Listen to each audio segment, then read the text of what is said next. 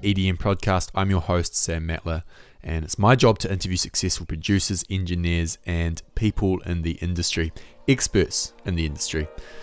And today I have a very special guest. His name is Trevor, but he's better known as Said the Sky. Now, I love this interview. I hope you do too. Here are 3 things you'll learn about in this episode. Number 1, how Said the Sky approaches a new song.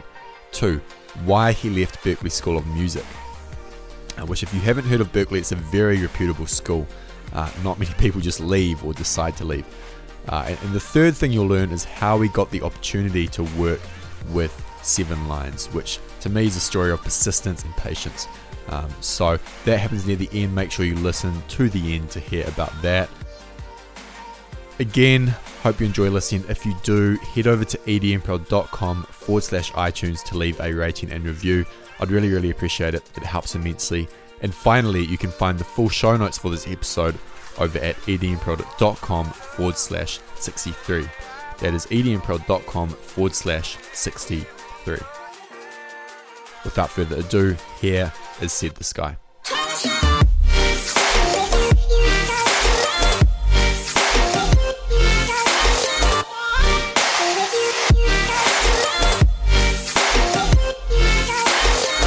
This episode is brought to you by EDM Foundations. EDM Foundations is my course for new producers, those who've been producing for under 12 months, or even those who've just started. The whole idea of the EDM Foundations course is that you learn the fundamentals of music production by actually doing and not just learning the theoretical stuff. The course consists of over 12 hours worth of streamable video, where I walk you through the creation of 3 songs and give you advice and tips for working on your own original alongside them.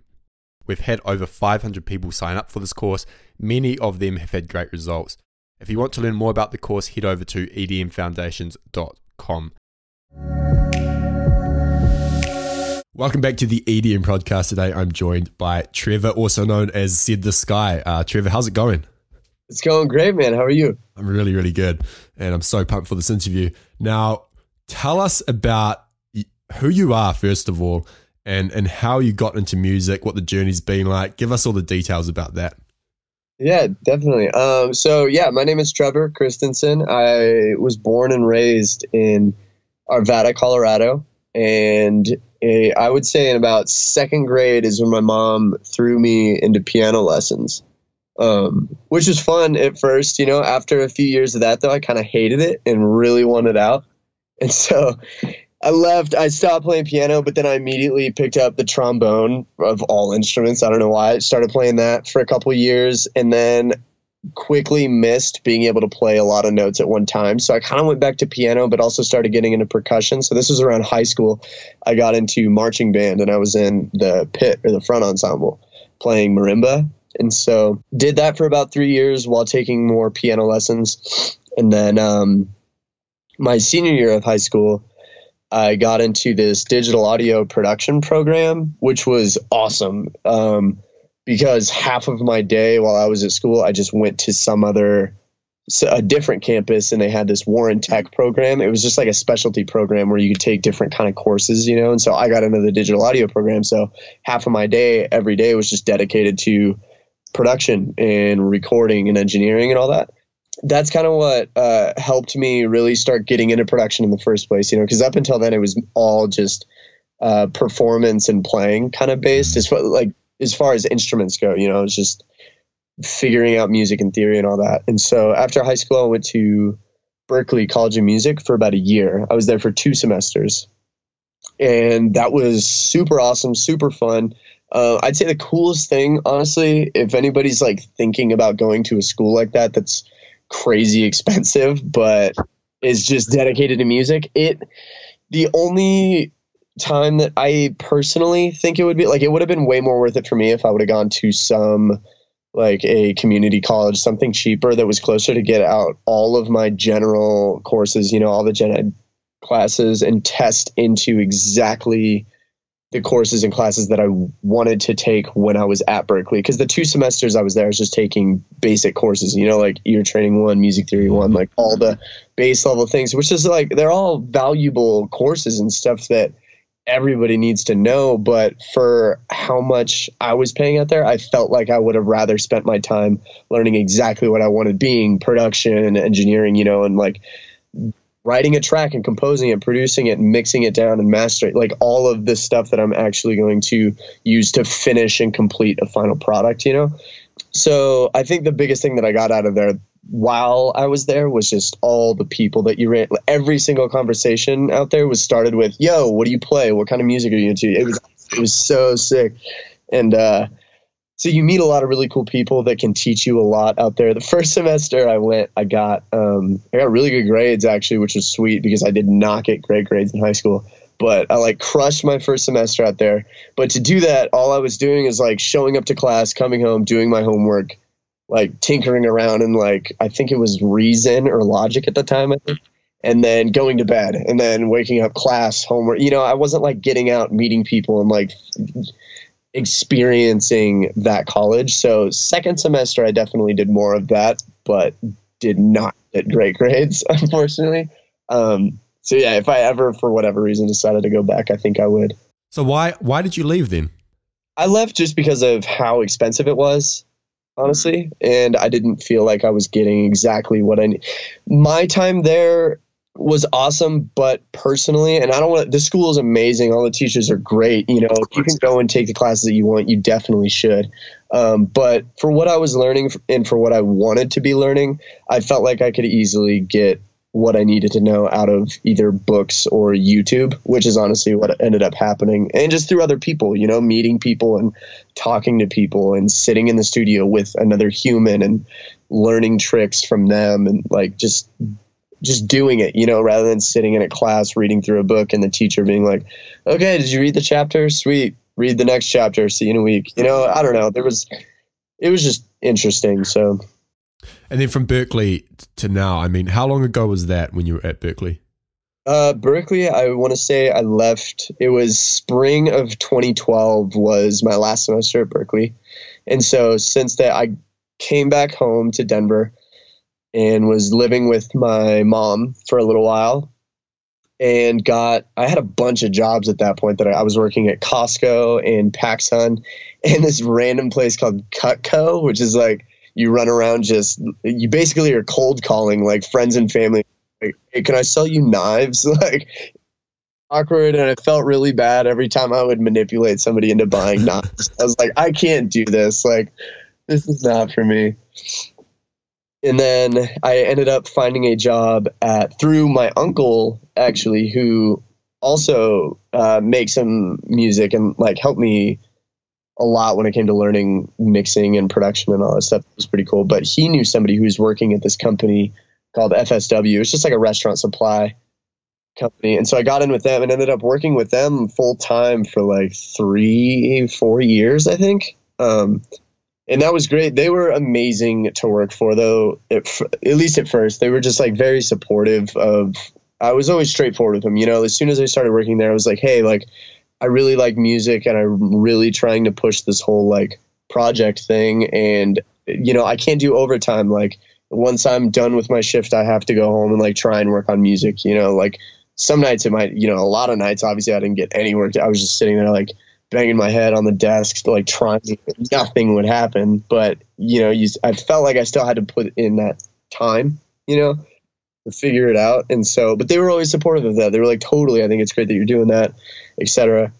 And so finally, and this was like a year or two ago now, actually about a year ago, I was finally able to be like, "Yo guys, putting in my 2 weeks, I can finally do music full time," which was like the best feeling ever. You know what I mean? Just being able to finally know that I'm doing exactly what I want to be doing with my life. I think that was like the moment that I teared up a little bit that day. I was super excited. That was like the one thing I had always been dreaming about, since I was a little kid. I just like doing it, so even though I hated piano lessons, something in me knew that I wanted to do music at the time. So I was kind of blessed, to have found music that early and found out that I wanted to do that.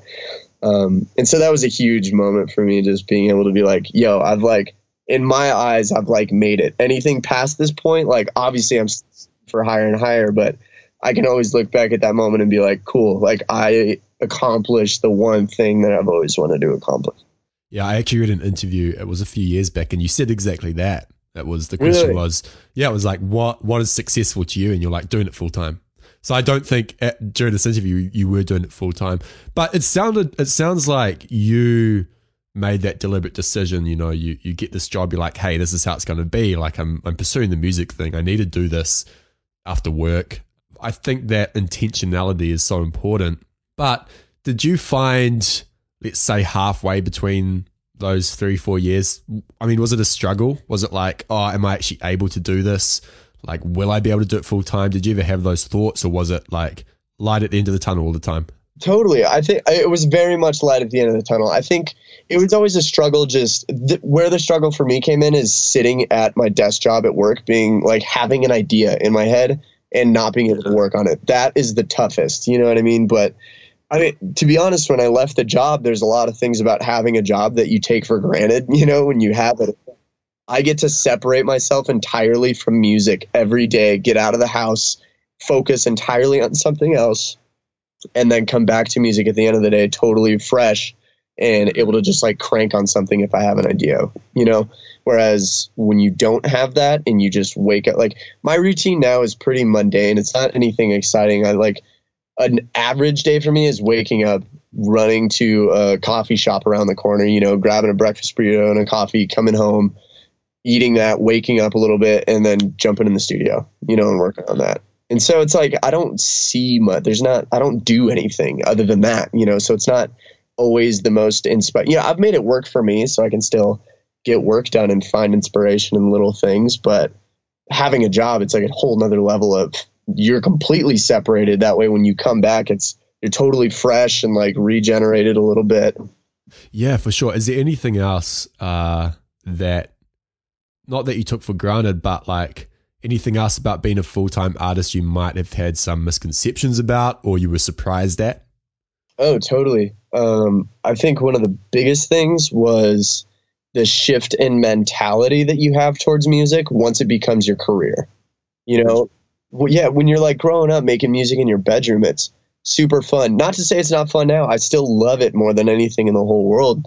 But there's a huge change once it becomes your business, because then you start having to worry about things that you never even thought of before. You know, when you're in your bedroom making music, the only thing going through your head is, this is super fun. How can I be more creative? What do I want to hear next? What can I do? How can I push myself? Like, those are the only thoughts really going through your brain. At least for me, that's what was going through my brain when I was just in my room making music. But as soon as it becomes a career, it's now like, okay, shoot, I have like a brand and I have to make this like approachable to a massive audience, but also have my own sound. Like, I'll make a song and be like, who's going to like this song? Like, hey, you listen to this. Is this a good song?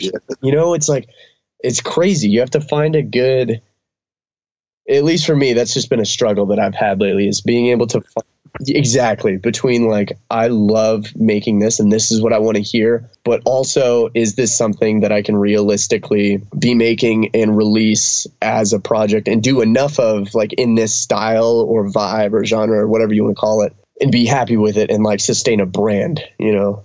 That's interesting that you said that, because listening to your music, like, I got the impression that you just roams free creatively, because it does sound so unique and creative and very like diverse. So it's interesting that you take that into consideration as well. And you struggle with that. Like, so many, pretty much every other artist I've talked to on this show says the same thing. The fact that you recognize that has been like a struggle for me. You know what I mean? Because I don't want people to, lately what I've been trying to focus on is really like honing in on a sound, you know. And when I say lately, I mean pretty within the last like 8 months to a year of been, you know, making music. It's been more like looking back and being like, holy cow, this is all over the place. I have like a really chill track here, and then the next track I release is like some dark trap tune.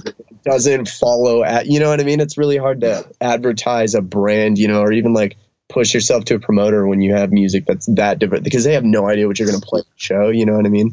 So it's been good though, being able to like hone in on my sound, and like, because it also just kind of helps me become more and more confident in what I truly love about music, you know? This might be a hard question to answer, but I feel like a lot of people come across their sound naturally. But I also think there are a lot of artists who, like you were saying, hone in on it, think about it practically. Over the last 8 months to a year, how have you thought about, I need to develop my own sound, how am I going to do this? Is there any systems you've put in place, any practical things, or is it just how you think about it? It's all over the place, if I'm being honest. Like, there's no one way that I've thought about it. A lot of it has been like you said, when you listen to my music, it's all over the place. So it's been me making music all over the board, you know what I mean? And then really, like, after the fact, deciding like, okay, I really liked this and could definitely do this again. I really like this.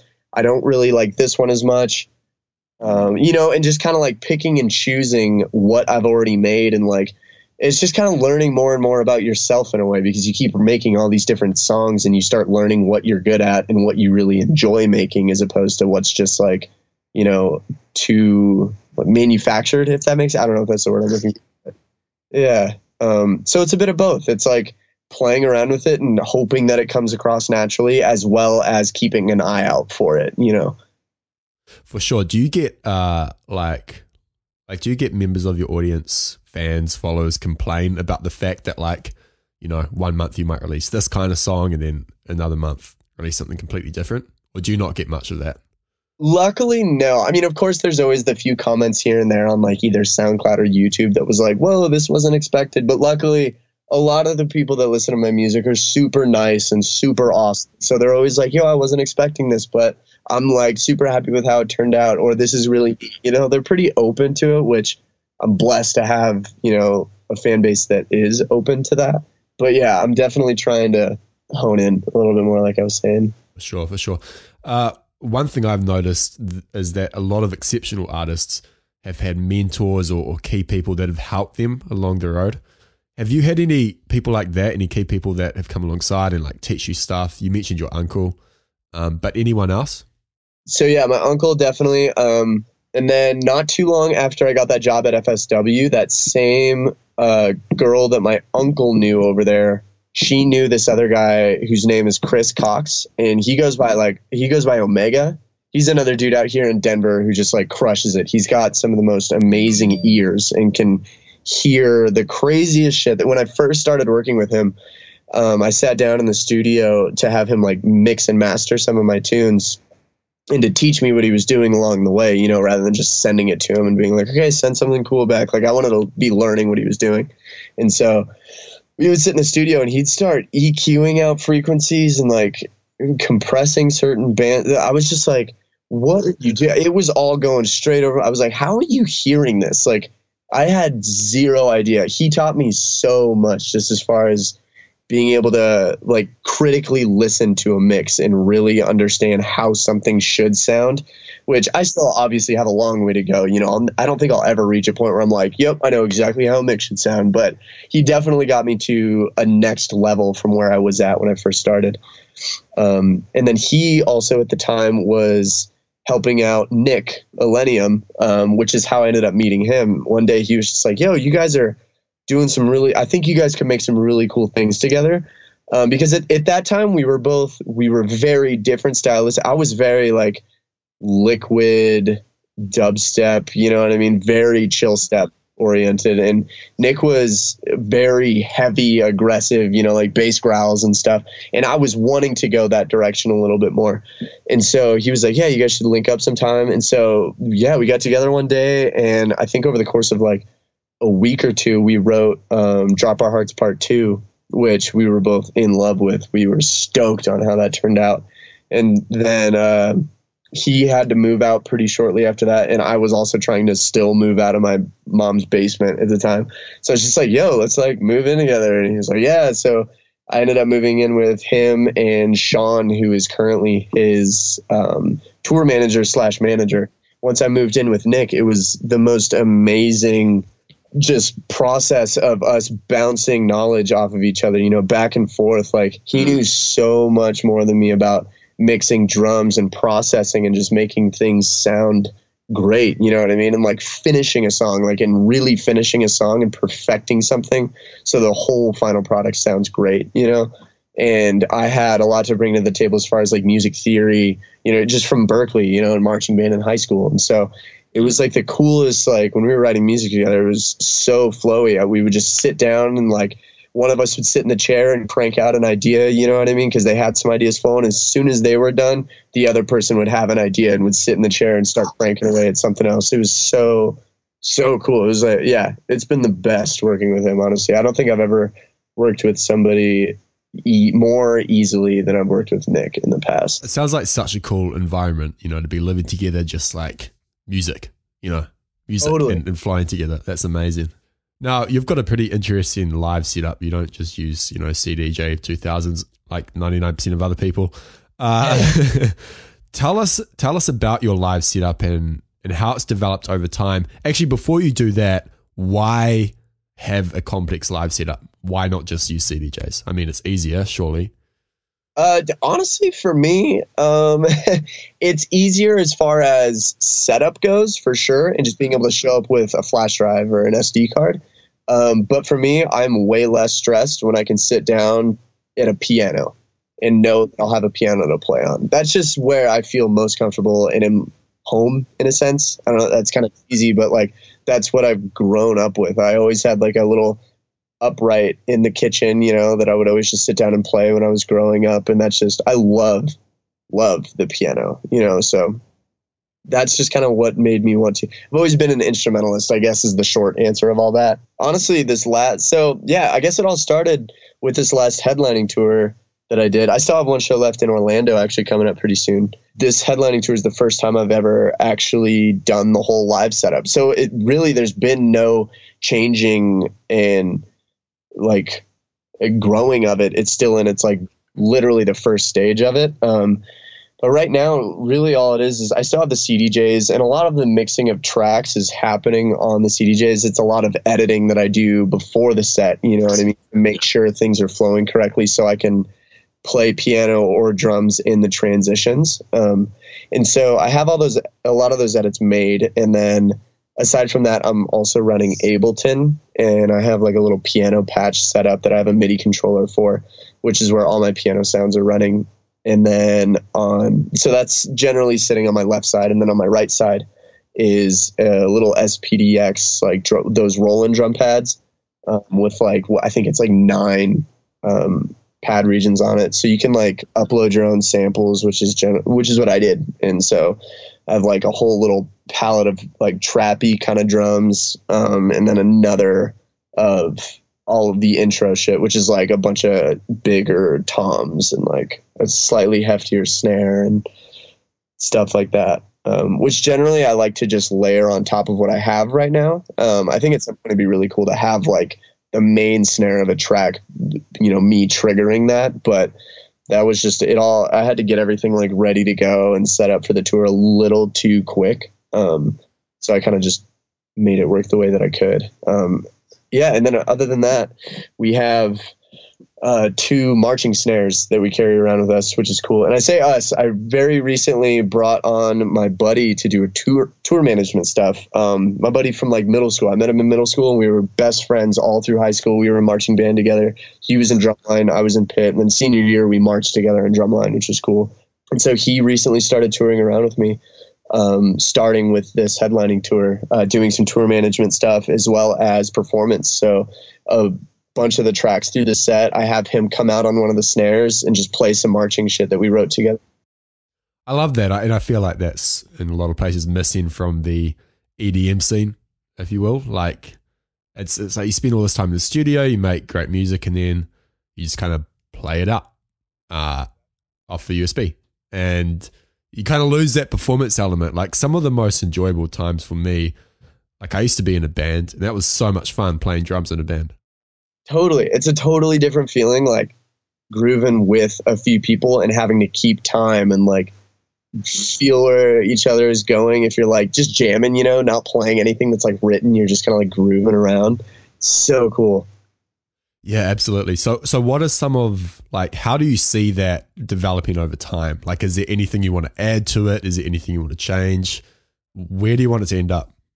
Oh man, I've had so many crazy ideas that I've always wanted to see how. Like, I mean, dream would be to play with a whole marching band, or like an orchestra or something. You know what I mean? I think that would be awesome. Like, Odessa crushes that already, though. They got the whole drum line out in front, and they have like a trumpet, a trombone player, and it's like the most life changing set. I think. Well, it's up there. It's either like top one or two. Like, it's amazing. Like, I saw their set this last weekend at E-Force, and it's just like. But it was the first set that I've seen in a really, really long time that literally made me feel like I was in another place. Like, I didn't have any idea what was going on around me. I just wanted to be there in that music and what was happening and what they were. It was amazing. It was so cool, especially just because everything that they were doing is so choreographed. It's very purposeful. Every single move that every person did was choreographed and had a purpose. You know what I mean? It wasn't just like a bunch of people like dicking around on drums or something, which I thought was really cool. But something like that in the future could be really cool. The biggest thing that I would love to have is like a baby grand piano up there, like all white, that's mic'd, that I could just sit down and like play through some of the set. That's my dream. I want that. What's it like working with Seven Lions? Because like pretty much everyone listening to this has heard of Seven Lions. Phenomenal guy, producer. How did that relationship start? I'm really curious. That was actually a really, really cool story. So, oh shoot, I don't even remember what year it was. It has to be over 5 years ago at this point. But I met him very, very briefly at a global dance festival at Red Rocks in Morrison, Colorado. And I ran into him and was like, holy cow. So, okay, before the show, I was like crossing my fingers that I would run into him. So I brought a USB with some tracks and like a little Word document that had a whole, it was, yeah, you know the drill. And so, yeah, I showed up and I like ran into him and I was like, I caught eyes with somebody else that was like in his party at the time or whatever. I was like, is that Seven Lions? And she like nodded at me and I looked at him and I finally caught his eye and I was like, yo, are you Seven Lions? And he was like, yeah. I was like, dude, holy cow. Huge. I like definitely fangirled for a second. I was like, yo, you are amazing. Like if I gave you a USB stick, would you have any interest in a USB stick of mine at all? And he was like, yeah, dude, totally. Lost it again, super freaked out, handed him the USB stick, was like, yo, thank you. And then that night was great, saw the set, it was super sick. And then over the next like couple months, I didn't really hear anything from him. And so I kind of forgot about it. Which I was sort of expecting. He's super busy doing a bunch of stuff. I was like, whatever, like, it's cool. I literally kind of just forgot about it. And then one day I opened my email. I like woke up and checked my email and I got this little email from Jeff Montalvo that's like, hey, like checked out your stuff. And I lost it. I freaked out. It was the happiest I've ever been in like ever. And checked it out. And he was like, yeah, man, these tunes are really cool. I mean, all I really gave him were a bunch of like whips that I was like working on, nothing finished that he could actually do anything with. And he was like, yo, a lot of these are really cool. I like the sound. You got a really warm sound. Like, keep sending me stuff over the years. And, like, I'll try and place it, like, put them where I can if I know where to place them, you know? And so that was kind of how that started. So, yeah, over the years since then, it had been me just, like, sending him a few tracks here and there as I was progressing, you know, and learning more and more about production. And he was like, yeah, these are cool. These are cool. You know, nothing ever really came about it. And then eventually he hit me up in another email and was like, dude, super stoked with all the success you've been having with these tracks lately. Like, they're turning out amazing. And I was like, holy cow, Ty, thank you so much. Like, if you ever like either want to work on a track or if I can remix anything of yours, I'd love to. And that's when I ended up remixing his Falling Away song. And that was amazing. Such a cool experience. Especially also working with Lights. Like, what? Her voice is so sick. The first concert I've ever been to was a Lights in Owl City concert, actually. Yeah, I grew up on Owl City. Little fun fact for the day. He's, like, my all-time favorite for sure.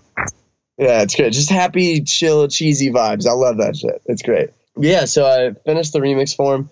And then not too long after that is when he ended up sending this vocal from Alien over to me and Nick, and was just like, yo guys, like, I've had this vocal for a little while. Do you guys want to like work on this together? And we freaked out. We were like, this is the coolest vocal ever. Because it was like around a good tempo that we could do some old classic Seven Lions, like melodic dubstep shit, which we hadn't even done in a while. You know, we had like dabbled with that, but it had been a while since we've actually done like proper melodic dubstep. And we were just like, yes, 100% yes. So that process was amazing. It was a bunch of just sending back and forth, honestly. We started a little bit of it, left a part open, sent it back to him. He sent the first drop back.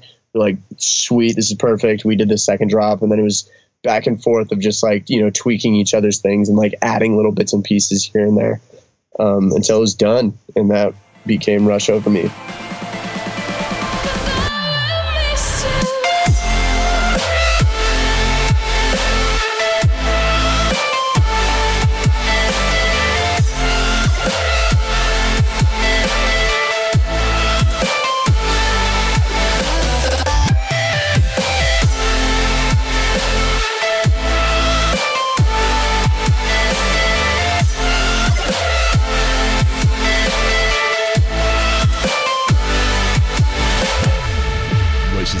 Song.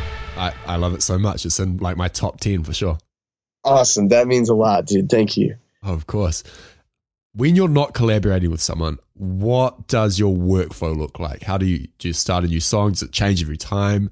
I know a lot of, like, I ask my audience, what do you want me to ask? See this guy, they all said this, you know, what I want to know what his workflow looks like. How does he make a track? Okay, yeah, totally.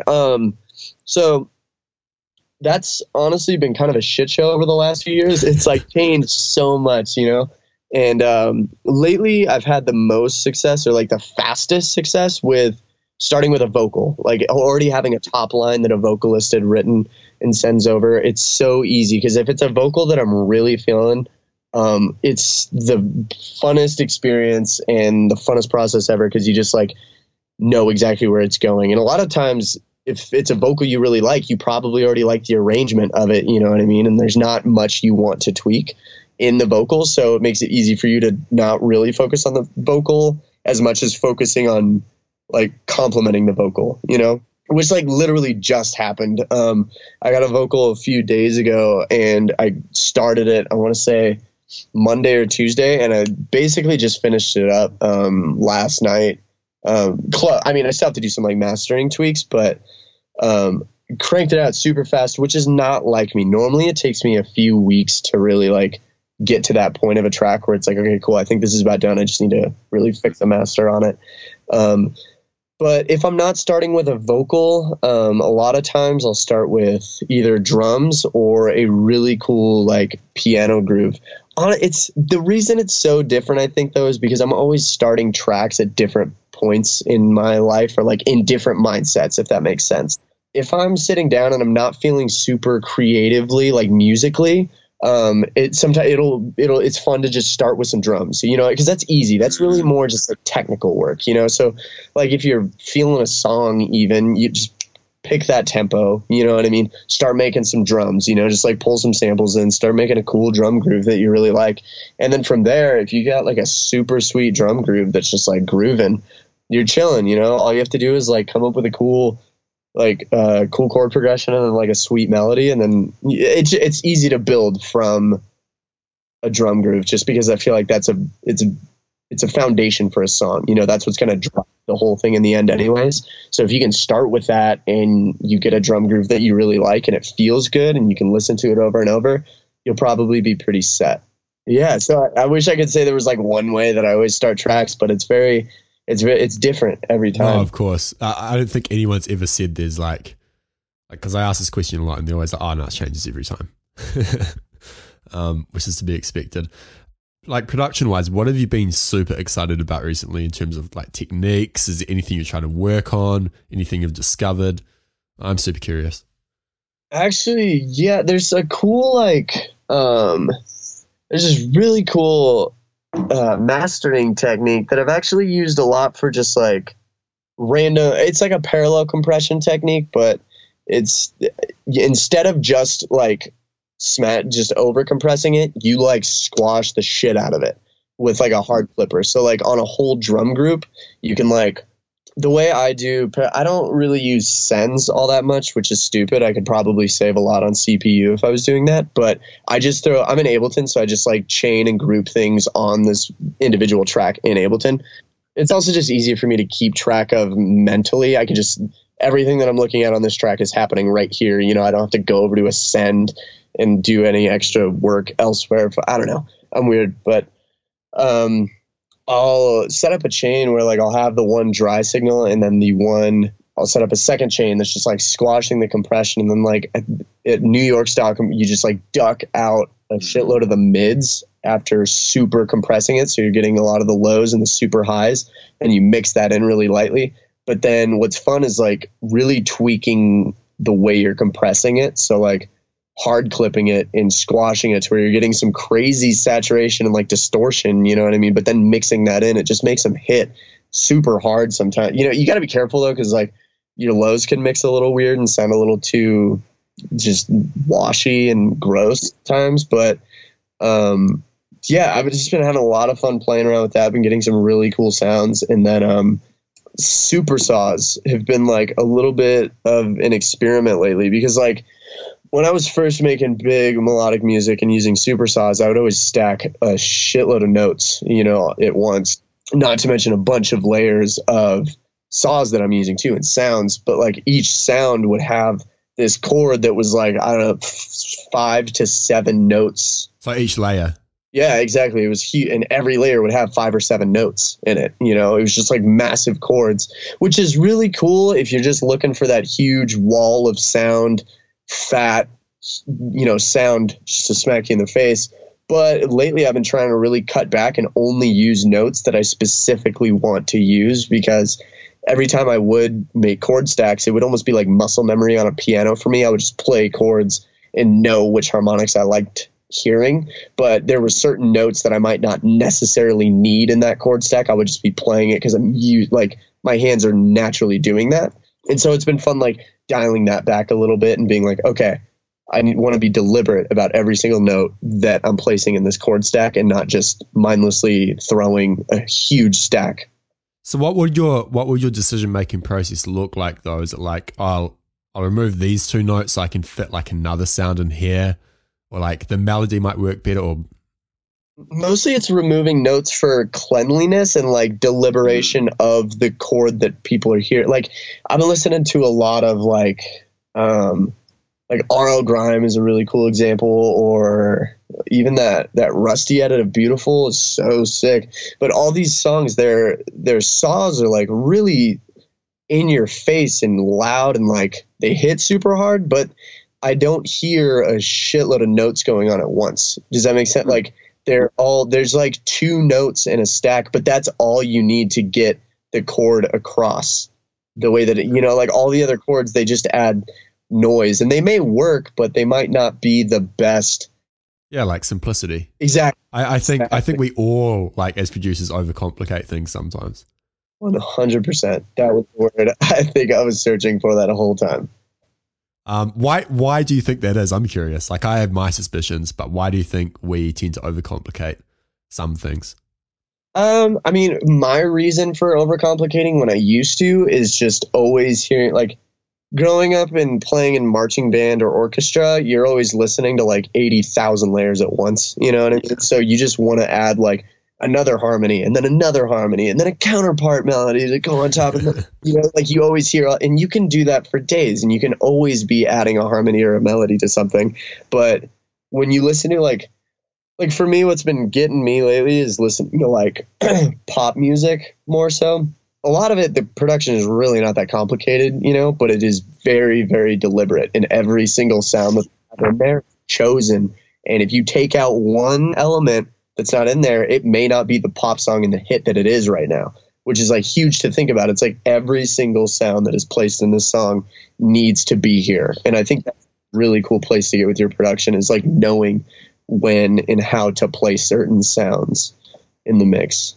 Man, I've been thinking about this a lot, pop music, because 3 years ago maybe I was kind of that person who was like, oh, pop music, like so easy to make, like you know what I mean? But then like as time's gone on and I've listened to a lot of it, I'm like, this is so hard to do. Like it is so hard to make a catchy song. Totally. Yeah, that just is the essential part. I feel that. Yeah, can relate 100%. Yeah, there's something beautiful about it, man. Exactly. It really is. Now, without sharing like all your secrets, what are some techniques that you use, maybe not new ones necessarily, that producers listening to this can implement in their next song? Maybe one to do with like composition, because your music is very melodically, I don't know what word to use. It's amazing. Like it's very cool. Thank you. I mean, to be honest, a lot of the melodies do just come from years and years playing a piano or any instrument for that matter. So a lot of times I can just sit down at the piano and kind of tinker around and kind of almost land on something that I really like and then go back to that and like flesh that idea out. Yeah, I mean, as far as like, that's what's tough is like, as far as techniques when it comes to melodies go, there's really no like tell all technique to just like, here's how to write a super melody. You know, it's just like, I mean, honestly, a lot of it is just listening to music enough that you know when you hear a good melody versus when you know you don't, and getting to the point where you're honest with yourself enough to be like, I don't like the melody that I just wrote. I need to scrap this and look for another one. You know what I mean? Even if you've spent hours working on it. Yeah. Totally. Because that's hard to do at first, you know, like when you're cranking out for hours and hours. I mean, especially when you first start out, because it feels like hours and hours working on a song when you don't know a lot feels like an eternity of just misery and oh my gosh, I'm not getting anywhere, you know. But you got the quicker you can learn to be like, nope, I don't like this melody. I know I spent a lot of time on it, but I don't like it. I'm going to scrap it. The better. Which also it's not like it's not as easy as just being honest. You also kind of have to learn what it means to have a good melody, you know, and what a good melody is and what that might sound like. Which also just takes, in my opinion, a lot of just listening to really good music. Like listen to music that everybody likes, even if you don't like it. If you can understand why people like one specific song so much, then you know that's like a step in the right direction as far as making something that everybody will like, if that's what you're going for, you know. Which, want to make a career out of music, part of you has to want that, you know, unless you want to just luck out. There's like this very, very small percentage of artists out there who just like throw up the bird and are like, yo, whatever, I'm just going to make whatever. And everybody eats it up and they love it, you know, which is super cool. And that's a huge blessing. And I wish that was the case for everybody, but unfortunately it's not, you know what I mean? Not everybody can just write whatever they want and be like, yeah, whatever, this is me, I'm going to do me, and expect to make it in the industry, you know? 100%. And I think that you look at someone like yourself or like Seven Lions. I've always liked Seven Lions because he makes music that is complex in terms of sound design, mixing melodically, yet it's still like the songwriting is so understandable. I think that's the word. You have to make music that's understood by the listener. Yeah, because like a lot of producers will make music for producers. Do you know what I mean? Oh, totally. Like Noisia or something. Yeah. They are like the most amazing, like craziest producers ever.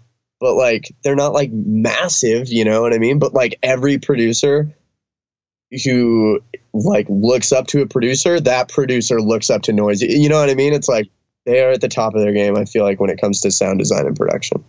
Yeah. But like I've shown my girlfriend Noisia and she's just like, what is this? Yeah, totally. It's weird stuff. It's not like palatable or like mass appeal to it, you know. It's just like, yeah, I agree. But I also think that's a challenge to like have that. I want to be a good producer. Like I want to be respected in the producer community. Yeah. But I also want to make music for the consumers, like for the listeners, for people who don't make music. I like that about Flume. I think I'd have to say, like, Flume is really good, in my opinion. Flume is really good at being super experimental with the sounds he's using, and like even his groove is so crazy. Like so much of EDM coming out is so quantized and like to the grid exactly and just locked onto a beat.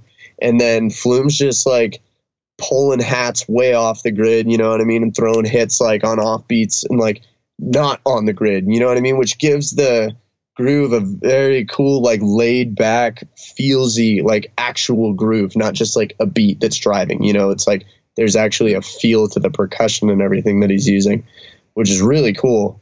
And then on top of that, he's using some crazy sounds that are like a little distorted, but like weird sounds, but that work and are very approachable in what he's doing. It's so hard to explain, but I think he's doing a really good job. Yeah, I 100% agree. Who, other than Flume, I mean, it sounds like he's an inspiration. Who else is an inspiration to you when it comes to music? Not necessarily just like electronic artists. No, totally. I mean, like I said earlier, very briefly, Owl City is definitely up there just for his like vibe and the attitude that he gives off in his music. Have you heard his orchestral stuff, Adam Young's scores? Oh yeah, was it the Excelsior project that he just put out not too long ago? It was all acoustic guitar and like soundscape, like movie soundtrack kind of stuff. It was amazing. He's got so many projects. He's got like Swimming with Dolphins, Port Blue. I will say, I mean, it's a whole list, but it's all amazing stuff. And yeah, all of his music is just like happy, pretty, uplifting. Like there's not a single bad, aggressive, angry vibe about his music, which I like. You know, I'm kind of cheesy like that, and I just like so I kind of related to that from a pretty young age. You had like a heavy influence, didn't you? Like I remember watching an interview, or maybe it was a live video, and you talked about how you were influenced by the heavier stuff, the hardcore.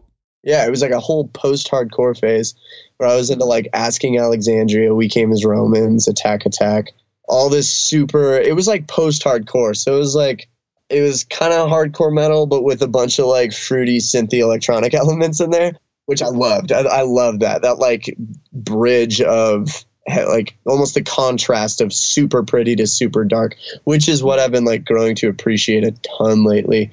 Is like like Seven Lions, for example, he throws this like crazy dark psytrance in the middle of his set, which personally I'm not, I wouldn't go and just listen to psytrance, you know, but in that set and in that moment, that sets such a good contrast for when he goes back into his pretty melodic dubstep stuff. It's like, holy cow, it's like overwhelming because it's so beautiful and so different from what you just came out of, which was this dark pounding psytrance stuff. And it opens up into this beautiful stuff. It's like, I don't think you would necessarily be able to achieve that same thing without that dark sound like preceding it. I think it adds another level of like, holy shit, this is cool. So Owl City, who else? Okay, yeah, Owl City, Seven Lions, obviously, Flume. Let's see. I've been really digging a lot of like, specifically lately, like I've been telling you about like RL Grime and Rusty and that whole kind of, it's like hard hitting trap music, but it's still very melodic and like pretty in a sense, you know, which I like. A lot of my music hasn't ever, I've had a couple songs that have a little more like driving kind of vibe to them, but like lately, like a lot of songs on the album have a little bit more of that driving factor in it, which I'm pretty excited about. Let's see, John Bellion, which is like pretty out. Don't think I've come across. Oh man. Okay. You should definitely, whenever you get a chance, definitely check out John Bellion. He's more of like a hip hop kind of like, he's more pop realm, than anything, but he does this, like his live setup is amazing too. He's super talented. He actually, he wrote, you know, that I'm friends with the monsters. It's under, he wrote that and won an award for it or something. I can't remember, but he's an amazingly talented dude. His whole live setup is like him with like 6 or 7 other musicians and instrumentalists on stage that just like jam the whole time and they crush it and are amazing. And his songwriting is just so cool. That's what I love the most about him is his songwriting and his note choices are always really, really amazing. I like it. Trevor, one more question before you go. Let's say you're walking down the street, this UFO comes down, you're about to be abducted, but they give you a piece of paper and a pen to leave behind 3 pieces of advice for music producers on Earth. What's on that piece of paper? Know exactly what you want out of music. Like, meaning, do you actually want a career, or do you want to have fun with music and not care about a career? Have fun with it for sure. Always just make sure you're having fun with it, because as soon as you stop having fun with it, it becomes not your music. I would say just make sure no matter what you're doing, take some time out of every day to do something related to music, whether it's trying to make a song or just sitting down and making a drum groove or going on YouTube and learning how to make a patch that you really want to learn in Sylenth or Serum or whatever you're using. Yeah, I'd say that would be another big one. I love it. Hey man, thanks heaps for taking the time. And where can people find you online if they want to follow your music, learn more about you, so on and so on? Who online? I'd say Facebook for sure. SoundCloud, Spotify. I'm on everything. You can generally find me just by searching Seb the Sky.